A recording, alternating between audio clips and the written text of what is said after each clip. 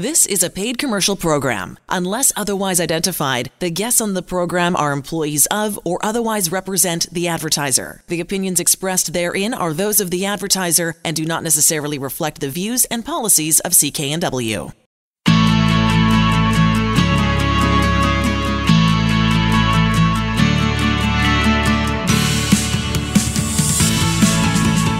Welcome to Dollars and Cents. I'm Elaine Scollin along with Blair Manton from Sands & Associates.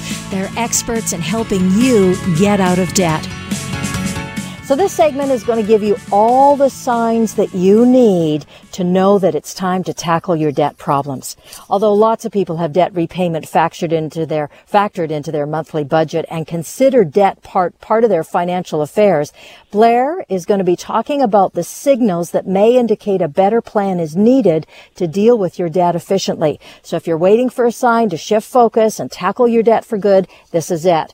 So Blair, your team at Sands & Associates help people across the province who are looking for advice and solutions for dealing with their debt. In your experience, have most people waited too long to get professional help? I would say definitely, Elaine. Just about everybody that I meet with, they've suffered more than they had to suffer and for a longer period than they had to be suffering because they were just scared. They just didn't know there was a solution. They may have felt ashamed about the situation they found themselves in.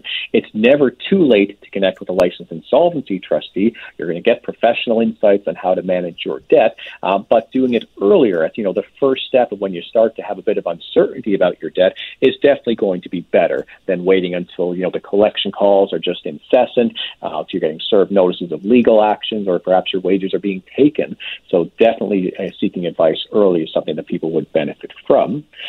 In terms of signs of when you think it's time to get serious about getting out of debt, there's a couple right off the top that are really clear, kind of red blinking lights that, perhaps you'd benefit from having a good conversation right away. And the first one is if you don't know who you owe or how much you owe. You don't have a good sense of your financial picture.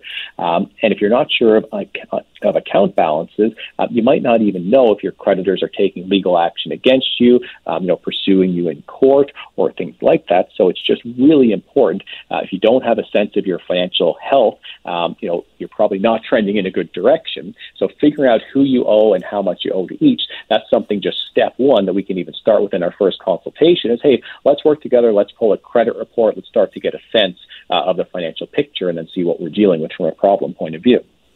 What's the next one that people, and it's kind of hard to believe that you wouldn't know how much you owe and all of that to me, but I'm sure that happens for folks before we get to number two.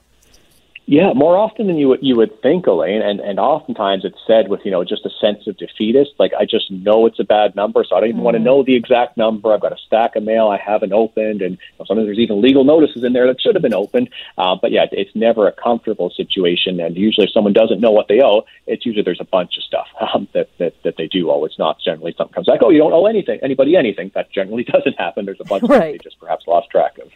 Fair enough. Okay, so what's the next thing that you advise people to do or you help them do?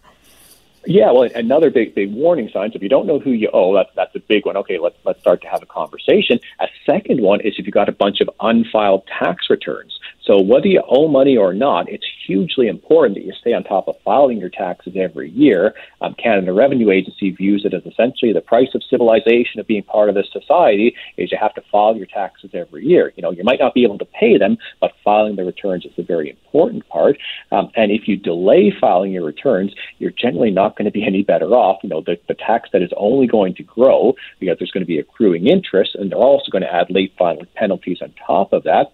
And then CRA, owing CRA money is one thing, but it's a much worse situation to be a non-filer. CRA will actually go after non-filers oftentimes more aggressively than those who have filed everything up to date, who stayed in touch with them, and have just said, this is a big balance, I'm not sure what to do. They'll give that person a whole lot more leeway than the person who might be 5 or 7 or 10 or even 20 years I've seen, delinquent in filing taxes. So if you're really holding off on filing taxes or haven't done so in years, that's another big warning sign that you might need some financial help to get back on track.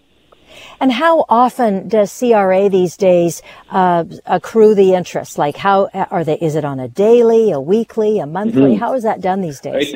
It's daily. So generally it's on a daily basis. Now, with COVID, they've been, quite lenient and have given some breaks on amount owing. But if it was amount owing before COVID, there's not a break on that. And certainly in the future, there won't be. But yeah, interest and amounts can compound daily with CRA.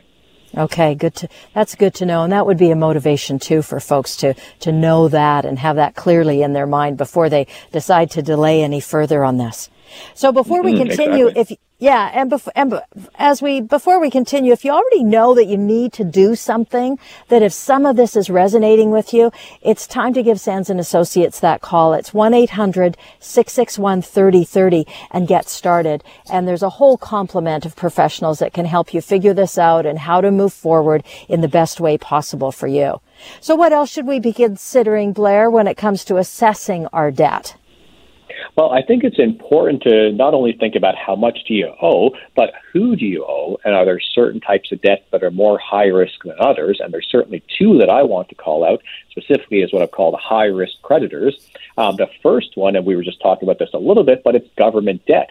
So you filed the returns, you end up owing them money, but it could be for income taxes, it could be for business GST. Even if you've got an incorporated business, if you are the director, you can be held accountable for the GST. It could be payroll debts, even past MSP premiums. But the reason why government debt is such high risk debt is the government can shortcut just about every collection activities. They can surprise you pretty quickly with some pretty severe remedies. So any other creditor that wants to come and take your wages or take your assets, they have to hire lawyers, serve you with documents, take you to court, win in court, and then get a payment order after that. That's a bunch of steps and a bunch of costs.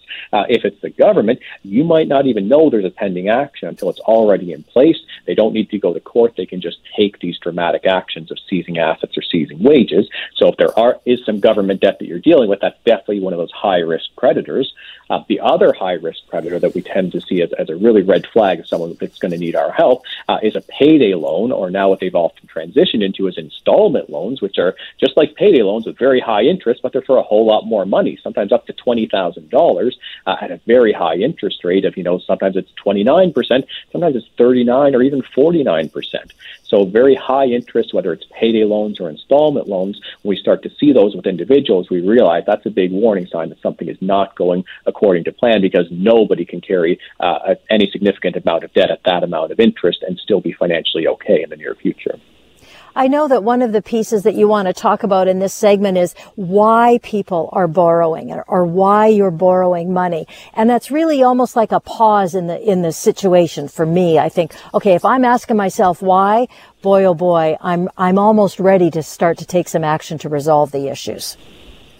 Yeah, it's really important to really dig to the underlying cause. And in some cases, you can really point out, you understand things were going fine, and there was some shock to the system that just happened. The person got sick, or their spouse got sick, or a family member got sick. That's a pretty clear one. Well, now there's less income or more expenses.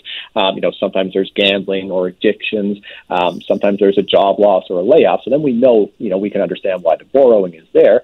But oftentimes what happens when we really dig into it with clients is we can see, well, this just happened, that the debt built up over time because of an imbalance of the cost of living versus the income that was coming in.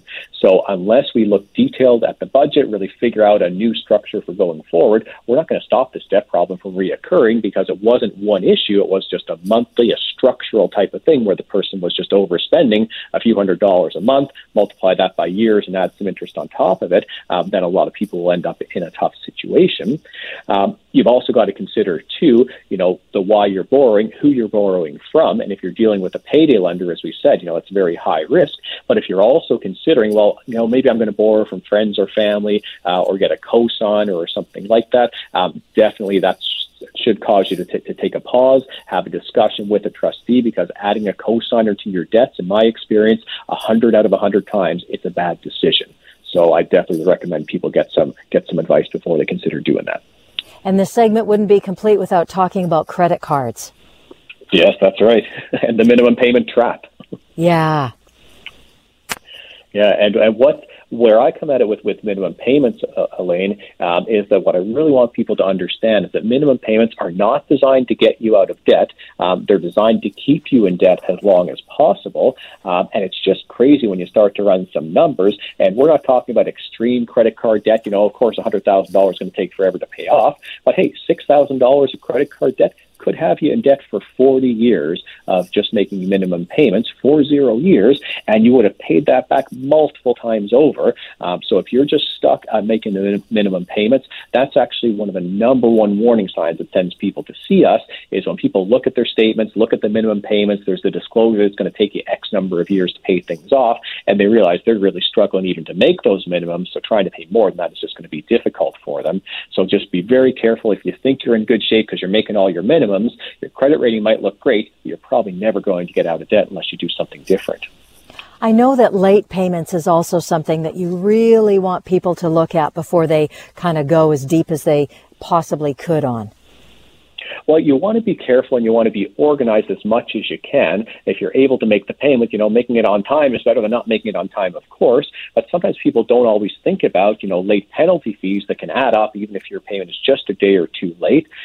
Sometimes an increase in an interest rate. So there might be a promotional interest rate or, a best client interest rate, and you miss a couple payments, and suddenly, now you've got more expenses than you had otherwise anticipated. And then what people are usually pretty focused on is notations on your credit history. So if you start to miss payments, usually one payment isn't going to do a whole lot, but after 2 or 3 or more missed payments, you could expect that lender is going to start dinging your credit, and that's really going to frustrate if you're trying to get yourself back on track and, maybe trying to qualify for a consolidation loan. Even one account that you consistently pay late can really take you off of that path.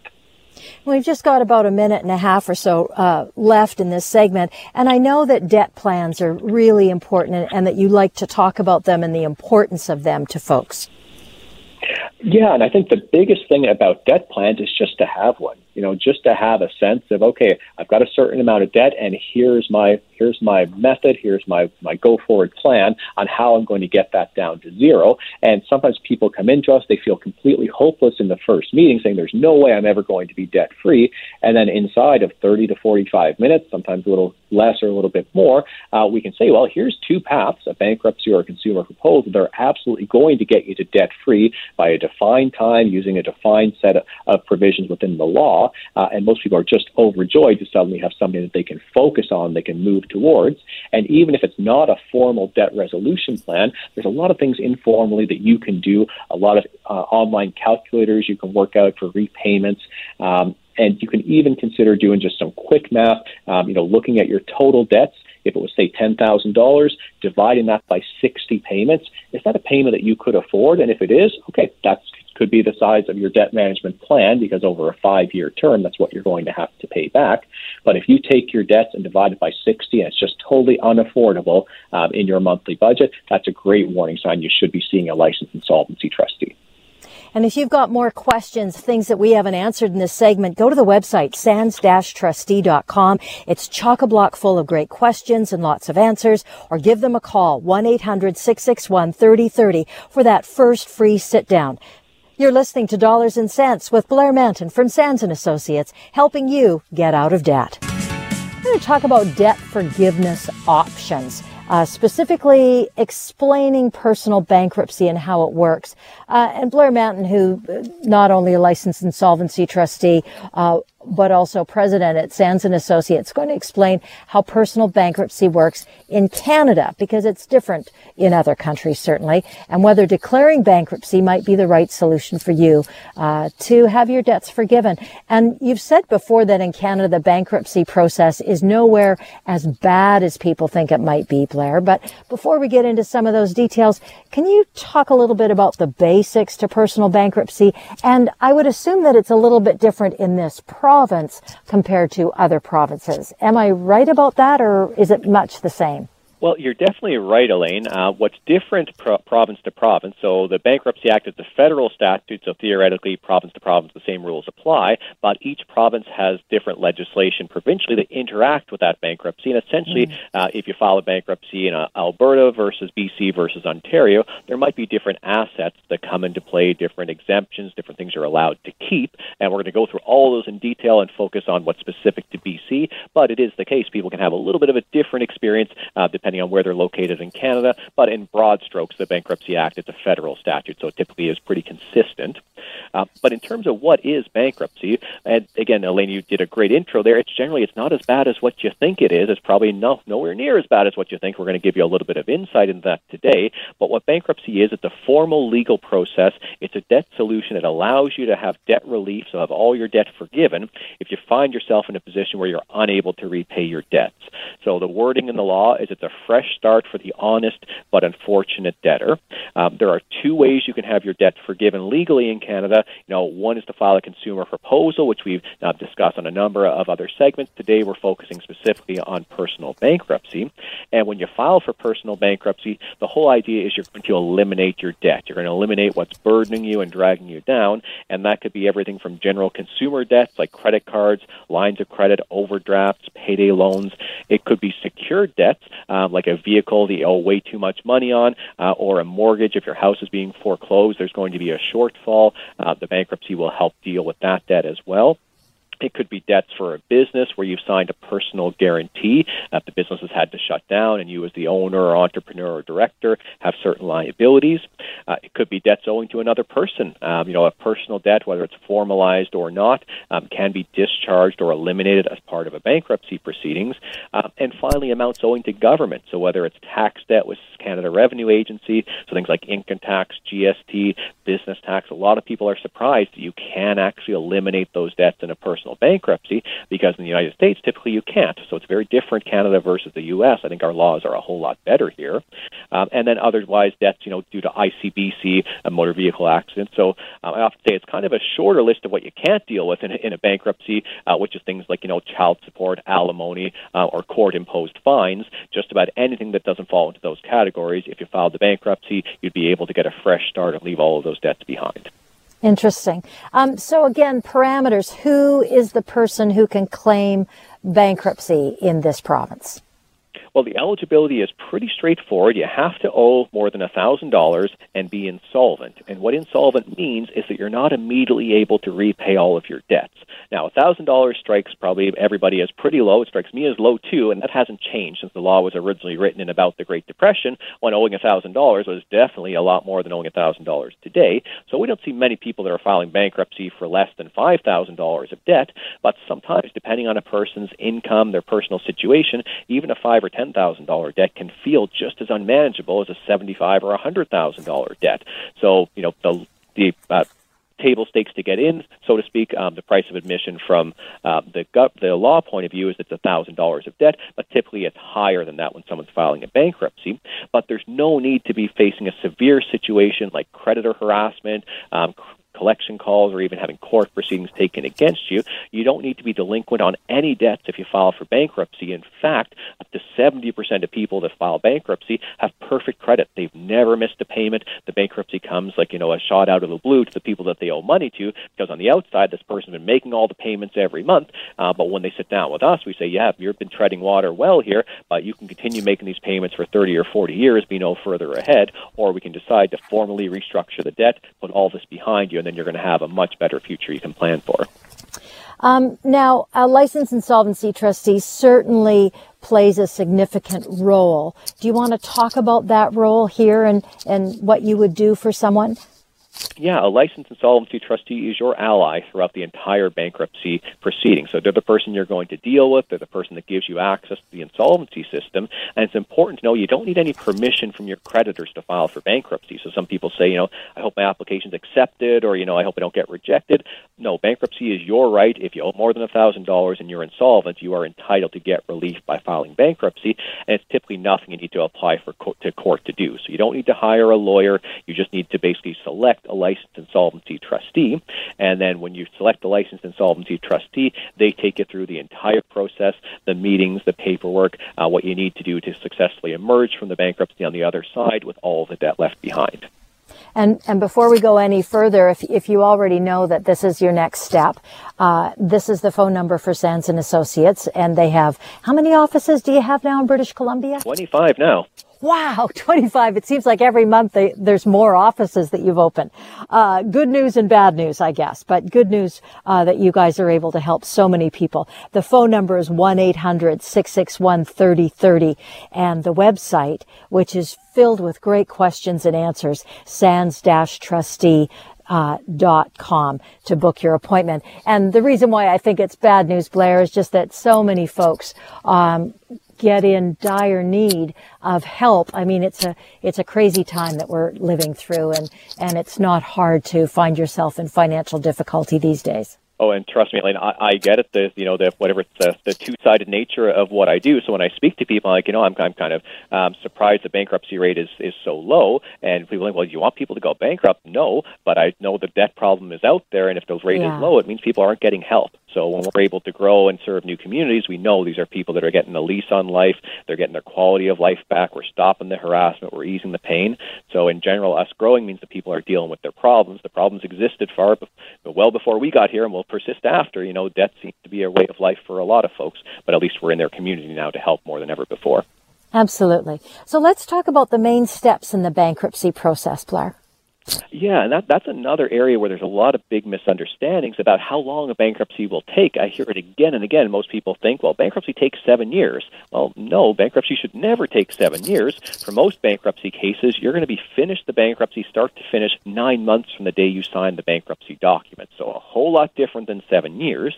Now, where that myth probably comes from, there's always an element of truth in every myth, is you finish the bankruptcy within 9 months. It's noted on your credit report for 6 years after then. So you're definitely not in bankruptcy. Now, if someone pulls a credit report, they'll see that you've been through a bankruptcy, but a lot of people are actually a much better credit risk after the proceeding than they were before, because now they have no debt. So most people within just a couple of years after a bankruptcy actually have rebuilt their credit to a pretty good state. But in terms of how the process gets started, well, the first step is that you connect with a local licensed insolvency trustee. So we're serving clients all over the province now, whether it's in person or over Zoom or over the telephone. We're allowed to accept electronic signatures, so we're doing a lot of things online to keep everybody safe. But the first step is just reaching out, and quite often that's the hardest step because you just really don't know who you're going to be reaching out to. You don't know if you're going to feel respected, if your situation is just so dire there's no solution. All of these are things that people have told us they hesitate about before they reach out to us, and all of these are things that we train our staff completely from day one to be incredibly empathetic, to be respectful, to treat everybody that phones us as if it was a close member of their family going through a personal crisis and just in need of support. Yeah, I bet. The second step, getting that information from the person and getting the process started, I would think would be the next thing that somebody would do? Exactly. So after the first consultation, we start off by listening. So, what's the situation? What's brought you to our door? What are you facing? And then we focus to solutions. What can we potentially do to help? And if it's the choice to move forward with either a bankruptcy or a consumer proposal, we say, okay, here's the information we'll start to collect. We've got various ways to do it, whether it's a PDF form, a physical application form printed, or even an online form that's totally secure, and you could submit everything to us through an online portal. But you just start assembling the various information that we need to restructure your debt. And from a common sense basis, you can probably sense most of the things that we're going to ask for. So we're going to restructure your debt. We need to know who do you owe and approximately how much. So either give us the most recent bills or, pull a recent credit report and we can look there. We need to understand if you have assets. So, if you have a car, a vehicle registration, different things like that.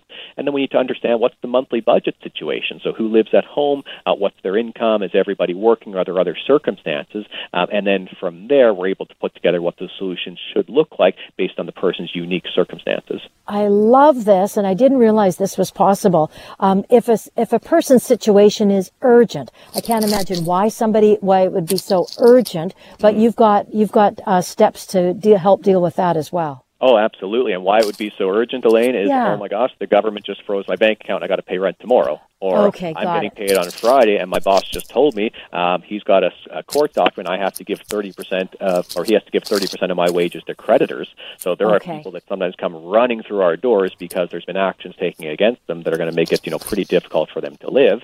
And it is the case that if someone comes in, with a garnishee, that's what it's called when your wages are being seized. If that person can give us the information today, I can probably have insolvency documents ready for them tomorrow, and we can start to be in touch with the employer as soon as we file those documents and put a stop to everything. So it's pretty rare for someone to have a first meeting one day and file the next day, but does it happen inside of 7 days? Quite often. If the situation is urgent and people are very comfortable to move forward, we can react as quickly as the clients would need us to. Oh, that's excellent. And of course, that's why you do your job and I do what I do, because I didn't know that. I mean, of course, that would make sense. Somebody needing everything to be done right now. So great that you guys are able to react so quickly. In the closing minute or so, Blair, are there some aspects to the bankruptcy process that people are still surprised by, or that you think are most important to remind people about?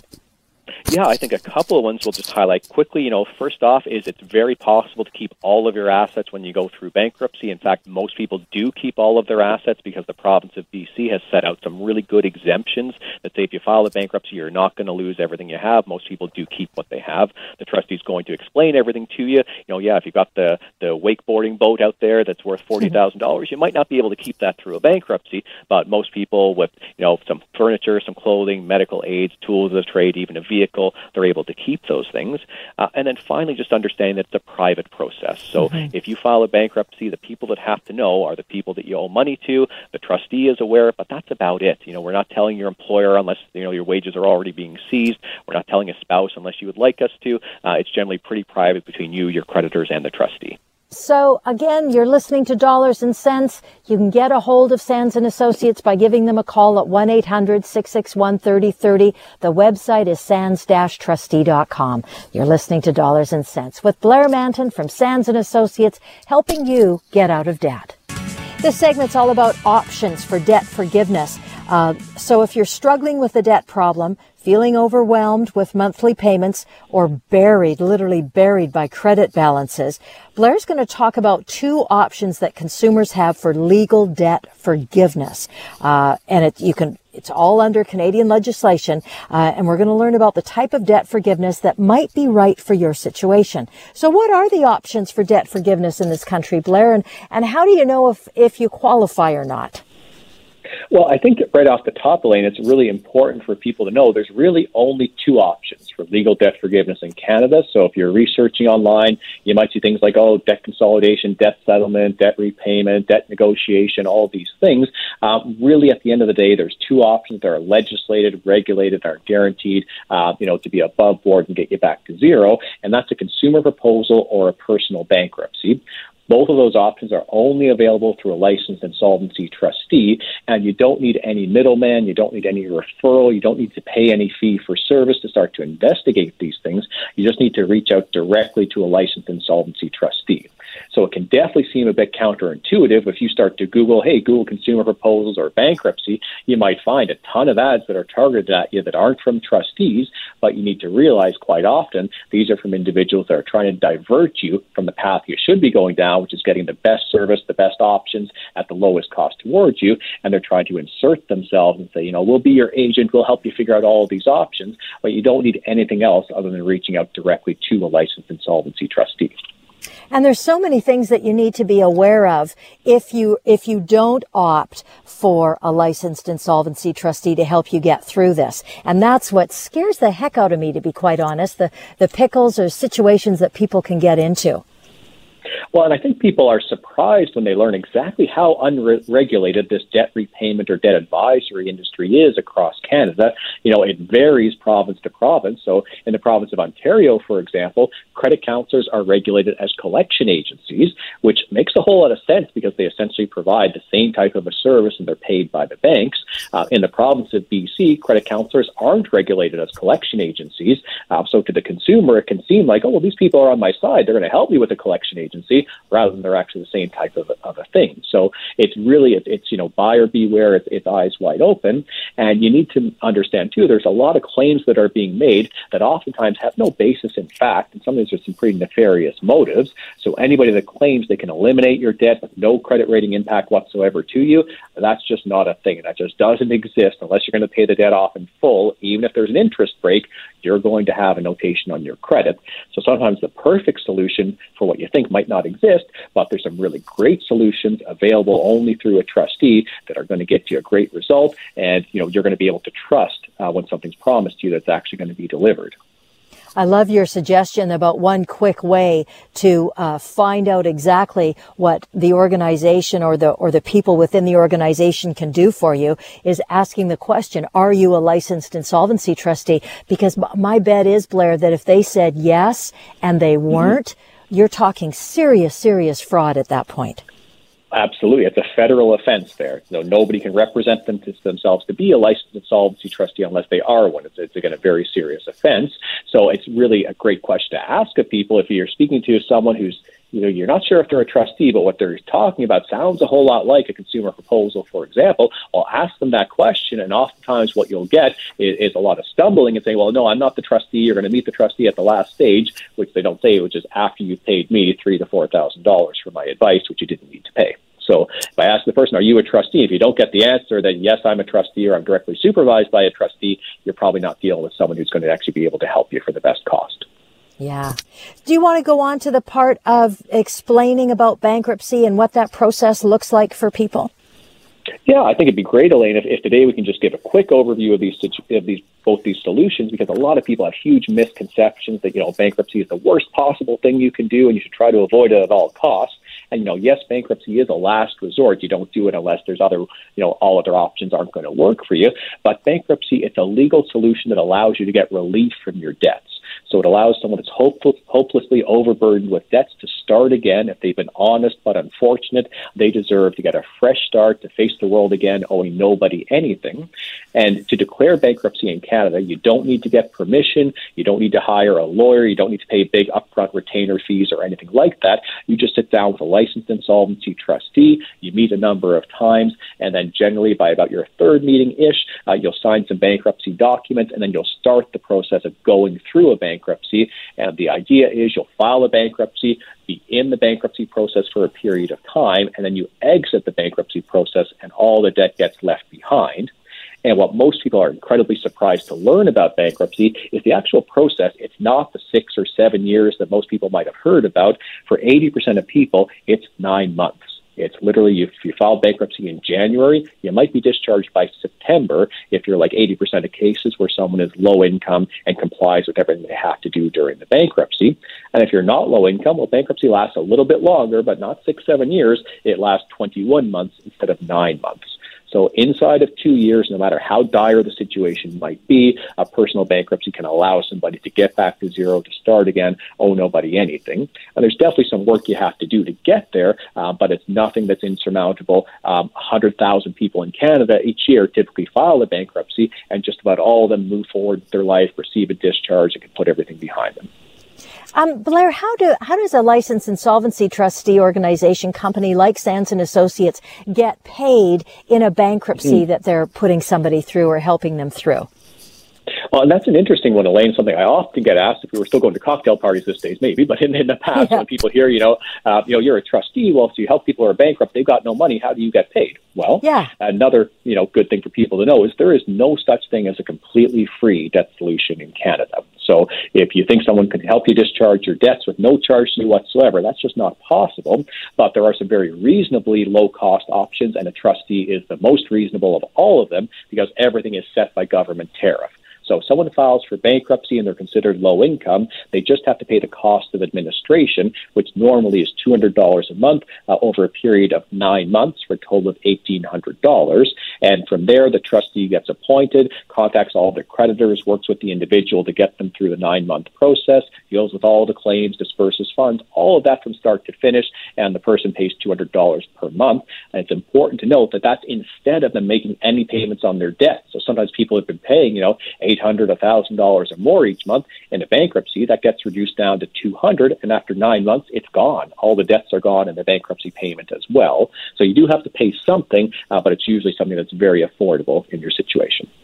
I know the other great solution that a licensed insolvency trustee can move somebody through is the consumer proposal. So let's talk about that. And can you start where we just left off? How do you get paid in a consumer proposal situation? Yeah, so in a consumer proposal, a big difference to a bankruptcy is that a consumer proposal, we're negotiating to repay the part of the debt you can afford to repay. So if the situation was you could file for bankruptcy, all the debt gets written off, but you don't want to file for bankruptcy. Let's say you owed, say, $30,000 of debt and you wanted to do a proposal, you might offer them back $10,000. Now, of that $10,000, the government says, okay, you can afford $10,000. That's what you're going to pay back. The trustee gets paid out of what you pay into the proposal. So roughly 20% of what you pay, the trustee retains as costs of administration.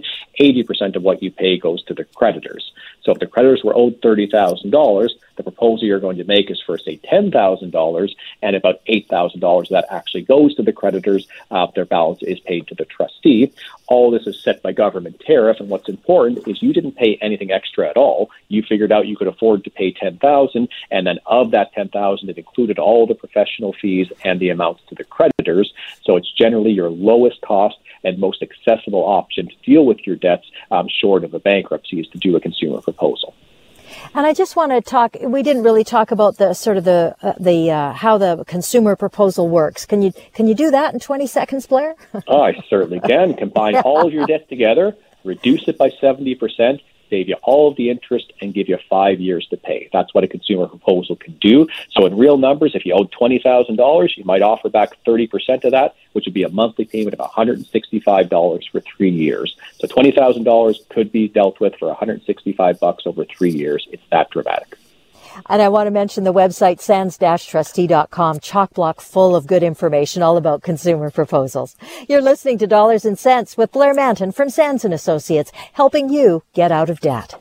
This segment's all about checking in on your personal debt, why you should and how to do that. It's a great segment to start looking for clues that maybe you could use some help. So do you know where you stand when it comes to your personal debt? When was the last time you checked in on your debt repayment plan? So we're going to talk with Blair, of course, licensed insolvency trustee from Sands & Associates, talking about some key factors to think about, consider when you evaluate your personal debt situation and why it's so important to do so. And let's start with that. Why do you think it's so important for people to do a personal debt check-in, Blair? I can't imagine it's the easiest thing for folks to take on, but you think it's pretty important. Yeah, I do think it's important, Elaine. It's just like the regular checkup with your doctor, your dentist, your routine vehicle maintenance. Yeah, you can skip that stuff, but after a period of time, it's going to be pay now or pay later. And usually the pay later is a whole lot more expensive and painful. If you skip the maintenance, you just end up paying more in the end. And with your finances, it's so easy, it's very simple just to navigate on financial autopilot, just to keep things happening the same way they were, make all your minimums, don't look at the bigger picture. And it's the famous adage that if you don't know where you're going, any path will get you there. And if you don't set your financial goals very deeply, have a focus on them, you're not going to be having the achievements that you could have over a 10 or 20-year period unless you've really got those goals set out. So it's really important to check in all the time, to have your goals, to see if you're trending towards them, and just to see also, how are you feeling about your debt? Because from our experience, that's the number one warning sign about debt. It's not a mathematical calculation is the same in everybody's situation. It's more, are you feeling overwhelming stress about your finances? Sometimes it's physical, emotional, or psychological impacts. Are you having worry, anxiety, fear about money and your debt? Are you alienating yourself from family because you're embarrassed or stressed about spending on debt? You don't go out to things because you're worried about, paying for them after, or you do go out and then you spend, days being depressed after, knowing that what you put on the credit card you won't be able to pay off. Are you having arguments with your with your spouse or other people in your life about your money, about spending or different things? And are you feeling frustrated or constantly worried about your debt? So if any of those boxes are being ticked, you'd benefit from having, even just an exploratory discussion with a financial professional. It might be the case you're in great shape, you're just worrying about nothing, but you're going to feel a whole lot better having that validated. Oftentimes, the reason you're worrying is because something is telling you, really, I'm not on a good path. I'm not going to be achieving my goals here, and it's time to do something different. And reaching out for that consultation can make all the difference in starting to sleep better at night and feeling good about working towards some financial goals. Are there some, write down on paper kind of steps that somebody can take when they're thinking about or wanting to do that personal debt check-in?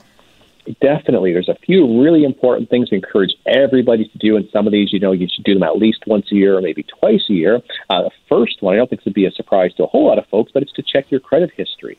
So I don't recommend that, you pay for the monthly credit monitoring. I don't recommend that you do this on a daily, weekly, or even monthly basis. But at least once a year, or maybe even twice a year, it's well worth it to reach out to both credit bureaus in Canada. One's called Equifax, the other is TransUnion. They each have a credit report or credit history report on you, and quite often you'll find things that are inaccurate, maybe not reporting appropriately, or you might find that everything is just hunky-dory, and it's just good to see that everything is out there and accurate. But be very careful, because there's a couple different ways you can access your credit report. It's not going to ding your credit. When you check your credit, it doesn't put any marks against you. So if you've heard that, don't check your credit because it'll go down. That's only if you're going to various places trying to borrow money and they checked your credit. That's what's called a hard hit. But you checking your credit yourself is just a soft hit. It doesn't do anything to it. But you can get your credit report either online from either Equifax or TransUnion. They have various promotions at various times. Sometimes they'll give you free access, and I only encourage you to ever get it if it's free online. But by mail, you have the ability to get a credit report sent to you, long-form credit report, at least once a year, just by sending away to each of the credit bureaus. And if you go to sands-trustee.com, down at the bottom of our homepage, there's a client resources page, and we've got a link to the form that you send away to both credit bureaus, and they'll send you your long-form credit report and a form to correct any inaccuracies that might be on there. So definitely something you should do at least once a year, get your credit report from both credit bureaus. And what about your credit score, Blair? Is that an important thing to check? In a word, no. And this is pretty surprising to people, and I know that. Oh, my gosh, I've got an 800 credit score or 650, or it just dropped, and all these commercials that we see, my score is down 20 points. What does that mean? It is the largest misdirection trick I think I've seen in years in the financial industry, because each of the credit bureaus, the credit score that they calculate, it's fictional. It's not used by any lender. Every lender is going to calculate their own credit score. It could be significantly different from lender to lender, because they choose which factors they're going to put more or less weight on, depending on their business practice. So whatever you're getting, it's not going to be perfectly accurate, and it can change very rapidly, even in the space of a month, depending on when your creditors actually report into the bureaus. If you get your credit score before they've reported or after they've reported in, it can be very different. So I encourage you, if you're getting close to, a mortgage or, a car loan or things like that, okay, maybe sit down with the creditor and just figure out, okay, what factors are important to them when they're going to calculate your credit score. But having this regular monitoring, having this 3-digit number, it really doesn't have any basis in reality. So I encourage people not to focus at all on that credit score number. Okay. Listen, if you're already wanting to take some action and get a hold of Blair at Sands & Associates and any of his fabulous staff in all their offices throughout the province, 1-800-661-3030 is the phone number. If you've already got a sense that you want a place to start, and that's what I suggest, is that's the phone number to use to get a hold of them. What about checking in on your budget? I guess first thing would be to have a budget, I bet, is what you might say. That's generally the best practice. So if you don't have a budget, generally recommend that you do so. You don't. There's various iterations of a budget. Some people are really down to the penny. Some people, it's just some large categories of spending. But it's very important not only to have a budget, but where things tend to fall off is when you revisit that budget at the end of the month and put the actuals beside what you actually had planned. So if you've got a budget, but you're not revisiting that on a monthly basis and seeing did you track towards it or not, you don't really have a budget at that point. You're not really getting the benefit of doing all of that activity if you're not actually comparing actual to what you had planned. And what often happens if you're not doing that comparison, where the gap is created, is in your savings. Savings is often the last thing to get done each month. And if you're not living within your budget, it's your savings that are often going to take the hit. So in the last couple of minutes here, when it comes to looking at our debts or my debts, what are some of the areas that I should be looking out for really closely? I think one of the really key things is to categorize your debt, and we can be a little bit lighthearted about it and call it the good, the bad, and the ugly, but it's not that far off. There are good debt. There's debt that you incur with the expectation of a future benefit. So something like a student loan, for example, you're borrowing that money because you expect your earning capacity is going to pay it off. That should be good debt. A mortgage should be similar to that as long as you haven't overpaid. The bad debt is debt for things that have lost their value very quickly or maybe instantly. So, just general consumption, a night out or a vacation, you might have really enjoyed it, but a non-essential credit card purchase where you're going to be carrying a balance, that's typically, a bad debt. It's something you'd like to avoid. The ugly is two categories here: payday payday loans or installment loans where the debts are the 39, 40, 50%, something so high, or government debt, if you're facing either of those situations, you should get some professional help in the short term, because the payday loan interest is going to keep you trapped in debt for quite some time. And if it's an amount owing to the government, you could be very surprised how quickly and aggressively the government might start to take action against you. You want to be aware of what can happen and take some plans to forestall that if you can. And in the last couple of seconds here, Blair, I know you've got the best suggestion for anybody who isn't feeling very confident after they've done that check-in or they want a second opinion. Absolutely. It's reach out to Sands & Associates, connect with a licensed insolvency trustee for no charge, as little as 30 to 60 minutes. We're going to assess the whole situation, help you understand what you're dealing with and how you can move forward, have a much better financial future. The number, again, is 1-800-661-3030 to book your free confidential debt consultation. And you're listening to Dollars and Cents with Blair Manton from Sands & Associates, helping you get out of debt. You've been listening to Dollars and Cents. See you next time. The proceeding was a paid commercial program. Unless otherwise identified, the guests on the program are employees of or otherwise represent the advertiser. The opinions expressed therein are those of the advertiser and do not necessarily reflect the views and policies of CKNW. Hi, it's Shauna, and I might be a bad parent because my kids think French fries are vegetables. Hey, it's Ryan, and I might be a bad parent because I went out for wings when my wife was in the hospital after giving birth. Johnny here. I might be a bad parent because in my house, the tooth fairy gives pocket change. But we're not alone. Len emailed us and said his 6-year-old daughter's Tarzan moment going from love seat to lazy boy by curtains made him more proud than any dance recital. And Andy left his 2-year-old at the rink. All right, guys, I'm sure we're not alone. Like Andy's kid. For stories and confessions like this, make sure you check out our podcast. It's called Bad Parents, and it's available wherever you get your podcasts. I left a glove at the rink.